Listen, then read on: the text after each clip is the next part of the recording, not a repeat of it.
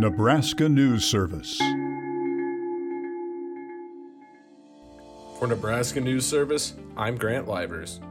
Nebraska entertainment venues have reopened their doors to excited fans for various events from live sports to concerts. It has added a bit of normality for the venues. Being able to host events again has been a breath of fresh air for venues across the state. Curtis Ray, director of events at Ralston Arena, said the initial response has been positive. The response has been really good. The response from the public's been really strong, and they've been really grateful to be back out. Ray said Ralston Arena has been hosting Omaha Lancer hockey games since October. Initially, they capped capacity, allowing only 500 to 600 fans into games. Over time, the capped capacity has been removed. Ralston Arena hosted its first concert on March 11th. Country artist Lee Brice was the one who performed after the capacity cap was removed. Ray said the concert sold out and that ticket demand has been very strong.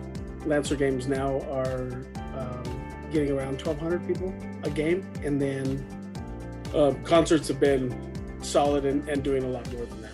Ray said COVID-19 protocols and mandates haven't affected the fans much. The city of Ralston has a mask mandate, and fans are required to wear a mask inside the arena unless they are actively eating or drinking. He said fans don't mind. It's a small price to pay to get out of the house.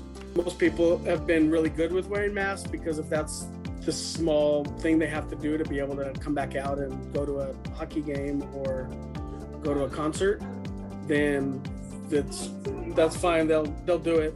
Chris Katulak, CEO at Fauner Park, said fans continue to wear masks despite Grand Island not having a mandate.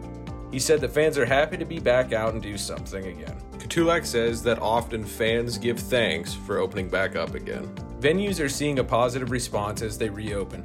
Both Ralston Arena and Fauner's Heartland Event Center are scheduling more concerts and events for the future.